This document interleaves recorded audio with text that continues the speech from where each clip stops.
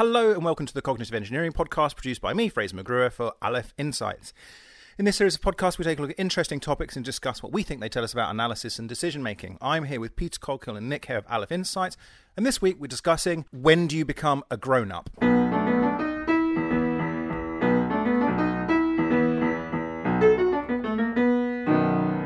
Nick, when do you become a grown-up?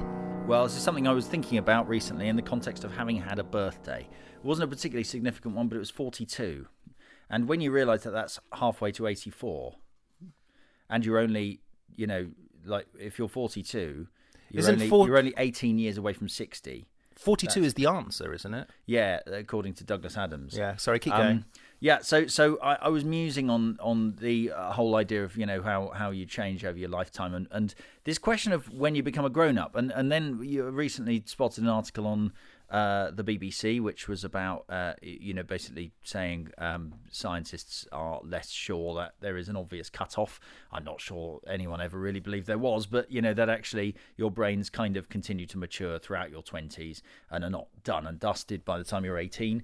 And then at the same time watching my kids grow up. My son is my oldest kid is 10, and he's about to go to a big school. He started walking to and from school by himself. So, the first sign really of sort of him being out and about in the world by himself. And it's got me thinking, when do you become am I a grown up? When do you become a grown up? Yeah, I'm not sure if you are completely grown up. But neither am I. That's the problem. But I know what you're saying about this turning 42 and working out how long's left. And because, for example, I've always imagined, hopefully more or less correctly, that I will live to be 90 years old. Okay, that's what I've always imagined. And the reason why is my father, he died when he was 90. I've got lots of long-lived antecedents, and that's my target, right? Right, good. But I am now 45. Good God, that's halfway. I am halfway. Have you done half the things you intended to do? I probably have, actually. I've done, and that's good. I think if you're getting through the bucket list, you're fine. Yeah. You're on track. And then I'm about to turn 46, which comes after 45. That's good. Yeah, and that's in a few weeks' time. And that's made me realise, oh God, right, I'm just on the other side of that hill. It's all downhill from now. It's all downhill, according to that model. Yeah. Well, look, Peter, you're a young whippersnapper. He is. He's only 18. I wish I was only 18. How old are you, Peter? I'm 37. 37, yeah. Okay. 37 is a significant age, I think. I have a theory about that, but let's hear Peter's take on it. Yeah, so what's your what are your thoughts on what we've said so far about when you become a grown-up? We've not really had an answer yet, other than we're just kind of thinking about it. Well, I don't know. I think I think whatever age you are, you sort of lament your previous years, don't you? You sort of well, maybe not lament them, but you think nostalgically about them. And yeah, even when I was in my early 30s, I was thinking, where did the 20s go? I was really kind of enjoying those. Or a feeling of I didn't. What happened today? I didn't quite do all the things I was intending to do. But so I didn't do anything. Well, that was nothing of any note at all. We joined the civil service, which was a big problem, I think. Anyway, so a lot of the research I was doing seemed to suggest that what constitutes an adult is various sort of statuses or ownership of various things, so having a job, having a house, which seem to be ideals that are relatively recent in human history. So they're kind of ideals that came around in the 40s, 50s and 60s, so sort of the baby boomers and the silent generation have sort of imposed these values of what qualify you as an adult. Before that, it wasn't totally unlike it is now, with lots of transient behaviour, people going back to live with their parents, people not being able to afford their own homes and things. So, and job security not being what it was more recently, with pro-worker legislation and things making job security quite good, quite in favour of the worker. So yeah, it's I think the modern ideal is this idea of adulthood that we pin. Well, and it's obviously something that people are concerned about, because People, I mean, I didn't really hear the term adulting until recently. Adulting. It's what millennials say when they're trying to work out how they should behave as adults. So I suck at adulting type thing. Wait, sorry, why you? Well, no, I was going to say let's try I'm trying to get some. I'm going to start becoming more precise now. Well, that in itself is a case of adulting. Go for it. Exactly. So I think we've got three. Whereas things. if I were to keep interrupting you all the time, that would be the opposite. Kind of annoying. I think these three separate concepts, which are biological adulthood, which that's straightforward. Well, not straightforward, but I mean, one of the key milestones really is sexual maturity. So it's when you can have babies, and I would say I think throughout nearly all of history that has been considered to be, the time when you have some sort of rite of passage, and then hey presto, you're a man or a woman. And so that I think that's the biological concept, which I think has held sway until very recently, until the last couple of 100 years. And then, of course, we have these new concepts like social adulthood, which is closely tied to legal adulthood. And obviously, in law, you can't just say, well, someone's an adult and legally responsible for things when they've gone through puberty, because it's quite hard to measure, which is why we have these precise cut-offs, that when you're 18. Standardizes it as well, yeah. Exactly. Then there's no ambiguity about it. And then we've got, and I think social adulthood also encompasses some of the things that Peter's talking about, sort of, kind of aspirational or lifestyle or, kind of status markers of being an adult. And then there's psychological adulthood, which I think for me is the sort of interesting one, which is what is it that you can think or do or, consider to be part of yourself when you become an adult. And that's the thing I think we don't notice because it's happening so gradually. But when we look back and think, oh my God, what an idiot I was, we realise that we have, matured in some way. And I guess there's that a sort of very rapid period through which that happens during your teens, where I think it's reasonable to think that a 23-year-old is much more distinct from a 13-year-old than a 33-year-old, right? So you could say that psychological development happens, and I think that's where the sort of neuroscience is on that. But yeah, I think so. There, yeah, at least three overlapping concepts of adulthood. Some of which give you precise answers, which are probably not very useful, and some of which give you useful answers, but which are hard to measure. So yeah, so just to sum up, so first is biological. Second is kind of social and the sort of when we accrue things like car keys and or in fact being able to drive and have a house. And I would throw legal in with there as well. Okay, and then the third one is psychological, kind of your kind of perception and how you see yourself. And all right. Well, look, what angle do we want to pursue here? I think that it might be fun just to go talk about personal experience. Actually, I think this might be one of those where we can try and think of our own. Okay. And to whinge about millennials as well. Yeah. Let's try and avoid that. I always feel defensive about millennials. Because at heart, you're still one. Yeah, exactly. Okay, we're actually Xenials. Oh, yeah, okay. Well, let's... it's cool, because we're Generation X. No, we're not. We're halfway. We're a mini generation between I think I'm a Generation Gen X. X. He's Generation X. You're Gen X, yeah. But Nick and I are Xenials, so it's... Xennials is how it is. Is it pronounced Xennials? Okay. Yeah. So I'm confused already, which is probably quite a Generation X thing to say. I don't know, just like, what's going on? He doesn't understand this because it's all about memes and the internet. Yeah, no, I do. I don't understand memes. I don't. Yeah.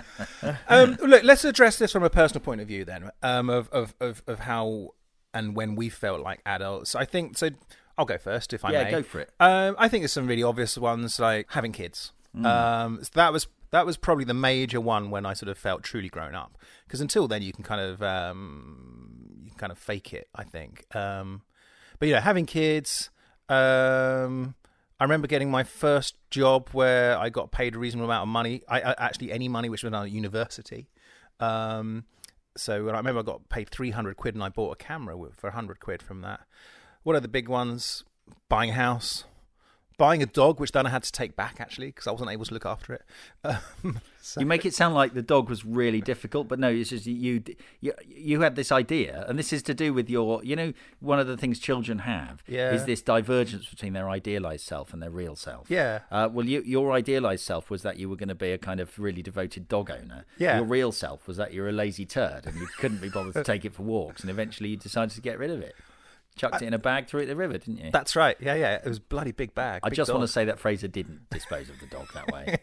he just ran it over repeatedly. With his it was 4x4. much simpler. So yeah, those are some of my ones. I don't know, Nick, Peter. Well, I don't know, Peter. You got some. Well, I felt terribly grown up after university, leaving university, and now when I look back on myself, I realised that I wasn't. I was a pretty immature little so-and-so. I felt very grown up joining the army, thinking that would be a good thing to do, but had left the army with a back problem. Back problems definitely is something you've grown up. Well, yes, I felt problem. very also at the same time very old because of the back problem, but also very immature because I had to really restart a career from scratch, kind of in mid-20s. So, felt sort of slightly dispossessed at that time. I didn't know quite how to feel, but I've always felt kind of mature. I've always been. My friends have always said, "Oh, you're such an old man," etc., etc. Because I've always generally been more sensible and more boring than they have. Yeah, I agree that you've got that maturity about you. You're quite sensible, and I imagine you've always been quite sensible. Yeah, who wants to be sensible and solid? I'd rather be wild and fun. Well, the alternative is you unfortunately end up with me and have a life like mine, which is it's interesting this because when I left university and joined the Ministry of Defence, I really did not feel grown up at all. And a lot of my fellow fast streamers who were, but my age, but a lot of them were a little bit older, but not that much, really acted like they got their shit together. They were sort of confidently talking to permanent and under secretaries, and I remember going to this sort of social event where a minister was there, and I was studiously avoiding him. I thought, why is a minister going to be interested in talking to me, and so I really thought, everyone else seems to know what they're doing. And then I think you notice the stages of imposter syndrome as they happen to me over the course of, I'd say, about 15 years. Is you start out by thinking, God, everyone else knows what they're doing and I don't. Then you get to this stage where you think, shit, nobody knows what they're doing. And then you finally get to a stage where you think, well, nobody else knows what they're doing, but I do know what I'm doing. and I think that it was actually, is when Peter said 37, I felt like 37 is a significant age. That's when I left the MOD and set up Aleph Insights. And I feel like then I had reached this sort of stage of feeling like I was pretty on top of things. Now I know that I'm going to look back in another 10 years and think, well, I didn't know a damn thing about nothing. But yeah, I think that to me. So perhaps I was a late developer when it came to sort of that confidence, because I didn't feel like I had any right to be in the MOD doing economic analysis at all. And then I think one of the things was you think, well, someone is going to cover for me, right? Someone is looking. My boss, he's going to check that I'm not fucking this all up. And then you one day you get promoted and you have a team, and suddenly you're that guy. And I think having kids is a similar thing, right? So you when you're a kid, you never have to do anything really for yourself, and you know that someone's looking after you. And then I think when you've got kids, the buck stops with you. And at that point, I think that's a big moment where you think, actually, I'm not going to no one's coming to help me here. I need to sort this out. Family crisis, it's my job to sort it out. And I think eventually you get used to that, and that really, I'd say that's the moment where you really are a grown-up, when you think, right, first port of call here is me. Yeah, I'm not going to expect anyone else to help me out. Yeah. Although I tend to ask my wife. Well, that's there you go. You see. But also, I was thinking she's a very sensible woman. I probably trust her opinion. Yeah, no, definitely. Yeah, absolutely. I was thinking about this the other day, and I got some conflicting ideas about this. This is to do with ego as well, I think. And I've got a theory that the ego shrinks as we mature. So you'll have to be more specific about ego. So just one's perception of oneself and how important you are in the world.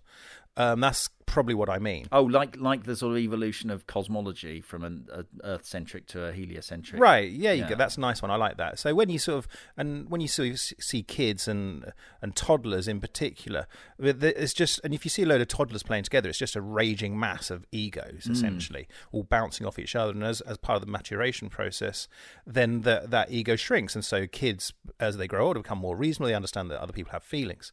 And I think one of the things you were talking about is this imposter syndrome, and we're talking a kind of nervous. It's really it's really a worry about yourself and how you might be perceived, I think. And actually, as you mature, part of this realizing that other people might feel like that as well is you start to realize actually you're not that important, and that other people don't care as much about you as you think, or does that kind of make sense? Yeah, I mean, but there's that one other thing, which is one of the things you said, is that kind of journey where you start to, that you, I think, quite nicely described, where you start to eventually go, actually, I do know some stuff. But I think this is where always trying new stuff is quite important, because otherwise one becomes in danger of becoming a boorish middle-aged man at the bar telling everyone the way the world is. You're relatively important in the little village you've chosen to live in. Yeah. Everyone knows you, but absolute nobody in the wider world. Yeah. Yeah. And so I think this constant act of almost regeneration or trying new stuff is important, because I think it's always important to be in situations where you don't know what's going on. I think there's a lot of psychological evidence that that's true as well, that is healthy and good for your brain. You know, if you're constantly putting yourself in challenging positions. Yeah. Yeah. A friend of mine, just very briefly, I haven't spoken to him in years. He lives in China. He's been there about 10 years now, and we're of a similar sort of age, and he read some book that said it was a great theory, a great idea. If you need to start taking psychedelic drugs when you're middle aged, precisely for this reason, because you're no longer challenged by things. Yeah. Exactly. So stirring the old mental pot occasionally, and you can afford them, and they're not that expensive. Right, who's next? I was rambling on there for a bit. Nick, you were going to say something? Only just the thing about ego. I think that's interesting because.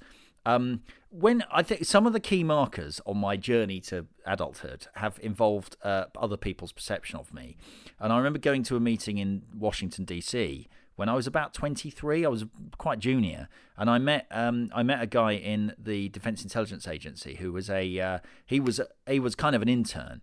And he was calling me sir. Now that's fairly standard for Americans, but he was a guy like maybe a year younger than me, calling me sir because I, sort of more or less outranked him. I thought, well, you know what? I quite like that. It could be awkward, but I don't mind it. And then you get to the point where you go into shops and they treat you like a normal person and not like someone who's about to shoplift. And now I found that I am slightly turning into one of those people who expects good service. And so even though I think in the sense that I rationally understand that I'm only one of 6 billion people, at the same time I've now got a load of kind of standards floating about, which if I'm disappointed I feel affronted, whereas in the past I'd have gone, oh, I shouldn't really complain. Now I've turned into the kind of person who thinks, well, why this? I've been waiting 3 minutes for this person to take my order. This place is useless. Yeah, and they haven't called me sir yet. Yeah, exactly. So I think something's happened which isn't straightforwardly. My ego has diminished. In a way, it's kind of it's got more firm around the edges. Like I know where it is and what it expects. It's got more moral based. Yeah. I think it's got a bit more confident. But maybe in its diminished state, it's got more confident about wanting what it wants. Yeah. There's one other thing you were mentioning about, when you work out how long you've got, and I sometimes get frustrated in my career that I feel I've not achieved that I want to. Then I think, well, hold on, at the rate sort of things are going with pensions and so on, I'm going to be working for another 25, 30 years. And I've been working for about the same amount of time. So I've still got plenty of time, and I don't need to sort of worry that I've not achieved stuff. Well, let's put it this way. If your life was a weekend, it would still be midnight on a Saturday night. That means you've got the whole of Sunday to do stuff. That's really depressing, actually, because let's say that my life is a Friday, Saturday, because I don't like a Saturday, Sunday Friday analogy. night. So it's Friday night. You're probably still up drinking whiskey. Yeah, just on the way to the club. Yeah. Now I feel okay. Yeah. Now, if the rest of my life was a Sunday, death is Sunday. Yeah, that's Sunday's no good. Death. Yeah. So yeah, Okay. no, that's right. No, I was going to say, in terms of sort of identifying other things that I feel are associated with me being a grown up, not unconnected with that actually, which are one of about like have you achieved the things you want to achieve? Is that I guess the things that I considered to be things I wanted to achieve have gone down and down and down and down over life, And I'm much happier. So, you know, when you're a kid and you want to be an astronaut, well, imagine if you still wanted to be an astronaut. You'd spend your entire life disappointed. But actually, your aspirations go, end up being, well, actually, what I want is a Friday night in. Like, that is the extent of it. I want to play a very board achievable. game, play a board game, have a pint of beer, maybe watch a film. That is the perfect Friday for me, and that's all I want in life, really. And I think I think there is something about actually when your aspirations become realistic. I don't feel like I've compromised. Like I'm really genuinely happy doing those kinds of things, and I'm not happy, doing things that I suppose I ought to be doing. I don't want a yacht. What's the point? I quite want a yacht still. That's the problem. I'm not fussed about yachts. I've got everything I need. Peter? I know we don't want to bash millennials, but let's do it. But I think it's an interesting phenomenon. This Juvophobia, which a term coined by David Finkelhor, and he was an American sociologist.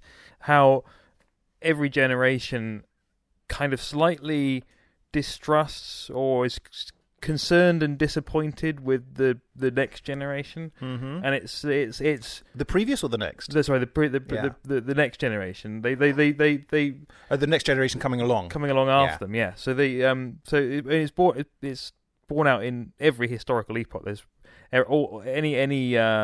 lots of historical records mention it. So Aristotle, famously in the 4th century BC.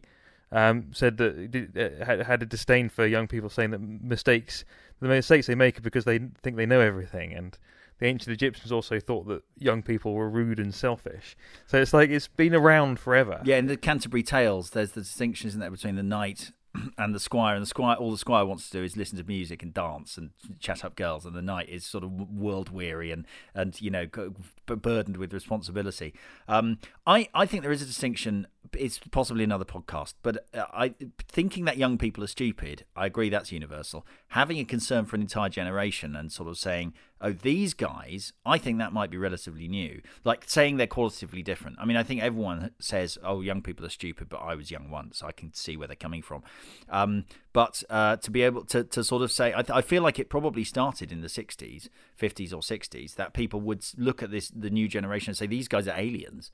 Like they're not like us at all. They're doing weird stuff that is harmful. Yeah, I think the generational thing is more recent, and something I spotted was an explanation that it's formed around the time of compulsory education, state-funded compulsory education. Intriguing theory. Because when you take children, you take sort of there's children still exist, so small children, but when they were able to work, they started working and were amongst the adults, so there was much more diffuse cultural identity between the two groups of people. As soon as you take a generation of people out of the workplace and put them in institutions in which they are separate from adults, they can then form and create their own subculture. Great theory. Is that your theory? No, it's not mine. I can't credit it. It's a good theory anyway. No, I'll dig it out for the show notes. But yeah, it's I think that makes a lot of sense, because that in schools you have your own language and you have your own vocabulary to describe things, which is part of the disdain that you get from adults. You come up with your own specific words for things, and adults can't understand you. So or indeed Fortnite dances, and dabbing. Yeah. What the hell is that all about? Flossing. Look, we need to wrap up. Just before we do, just very, very quickly, we've talked about adulthood. I want to talk about old adulthood. Oh, okay. Just really briefly, imagine yourself an 80-year-old man. Yeah. Okay. Tell us who you are, where you are, and what you're doing. So paint a picture for us. I got my ideal existence, right, is perfectly encapsulated in the film Munich. Have you seen that one? The thing about the Black September terrorist attacks. There's a guy who's kind of an international fixer guy. He has a big house in France, and it's full of kind of, a mixture of sort of his family all eating really nice food all the time and drinking great wine, and sort of super important but hidden people, spies and, diplomats and those kinds of things. And he's just at the center of this kind of web of soft influence, but without being, I think that was my dream, is sort of to be important in some way, but still be able to sit there and make, lamb stew and stuff. Not have a job or anything, just being able to, be important, living in a nice big house, wooden floorboards, grand piano, like it. That'll do me. Sounds like It's you not thought much about to this. ask, is it? Yeah, International power broker. The huge mansion in the south of France. Right. Okay, Peter. I am sort of embracing being a child again, in the sense that my vision of an adult is probably based upon my parents, who both full-time workers, stuck at a desk all day, travelling to work in the mornings, coming home in late in the evenings. And to me, that's what an adult is.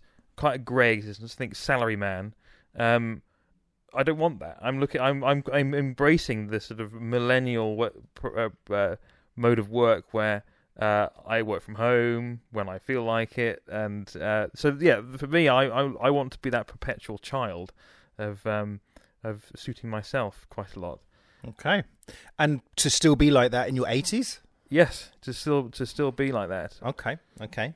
For me, I've got sort of two. I don't know which I'd like to be. One of them is just living in a little village by the sea and being a wizened old boat builder. And my grandkids come and see me. They love coming to see their granddaddy Fraser. Beard, yeah.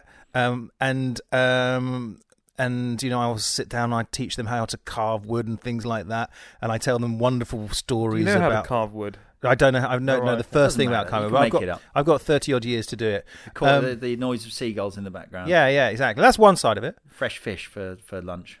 Yeah, I don't like fish, but yeah, something like that. Spotted a floor. Go on. But then the alternative, which I don't know, maybe the two can go together a bit, is if you've seen the film Little Miss Sunshine, and you've got the granddad who's a heroin addict, right, and he's still a bit wild, kind of souped up, whacked out, totally all the flesh sucked out of you, and just a bag of skin and bones. and he still just goes for it, and he's really fun, and he loves his granddaughter, and he has some great advice for his grandson, which I won't say what it is, because it's a bit rude.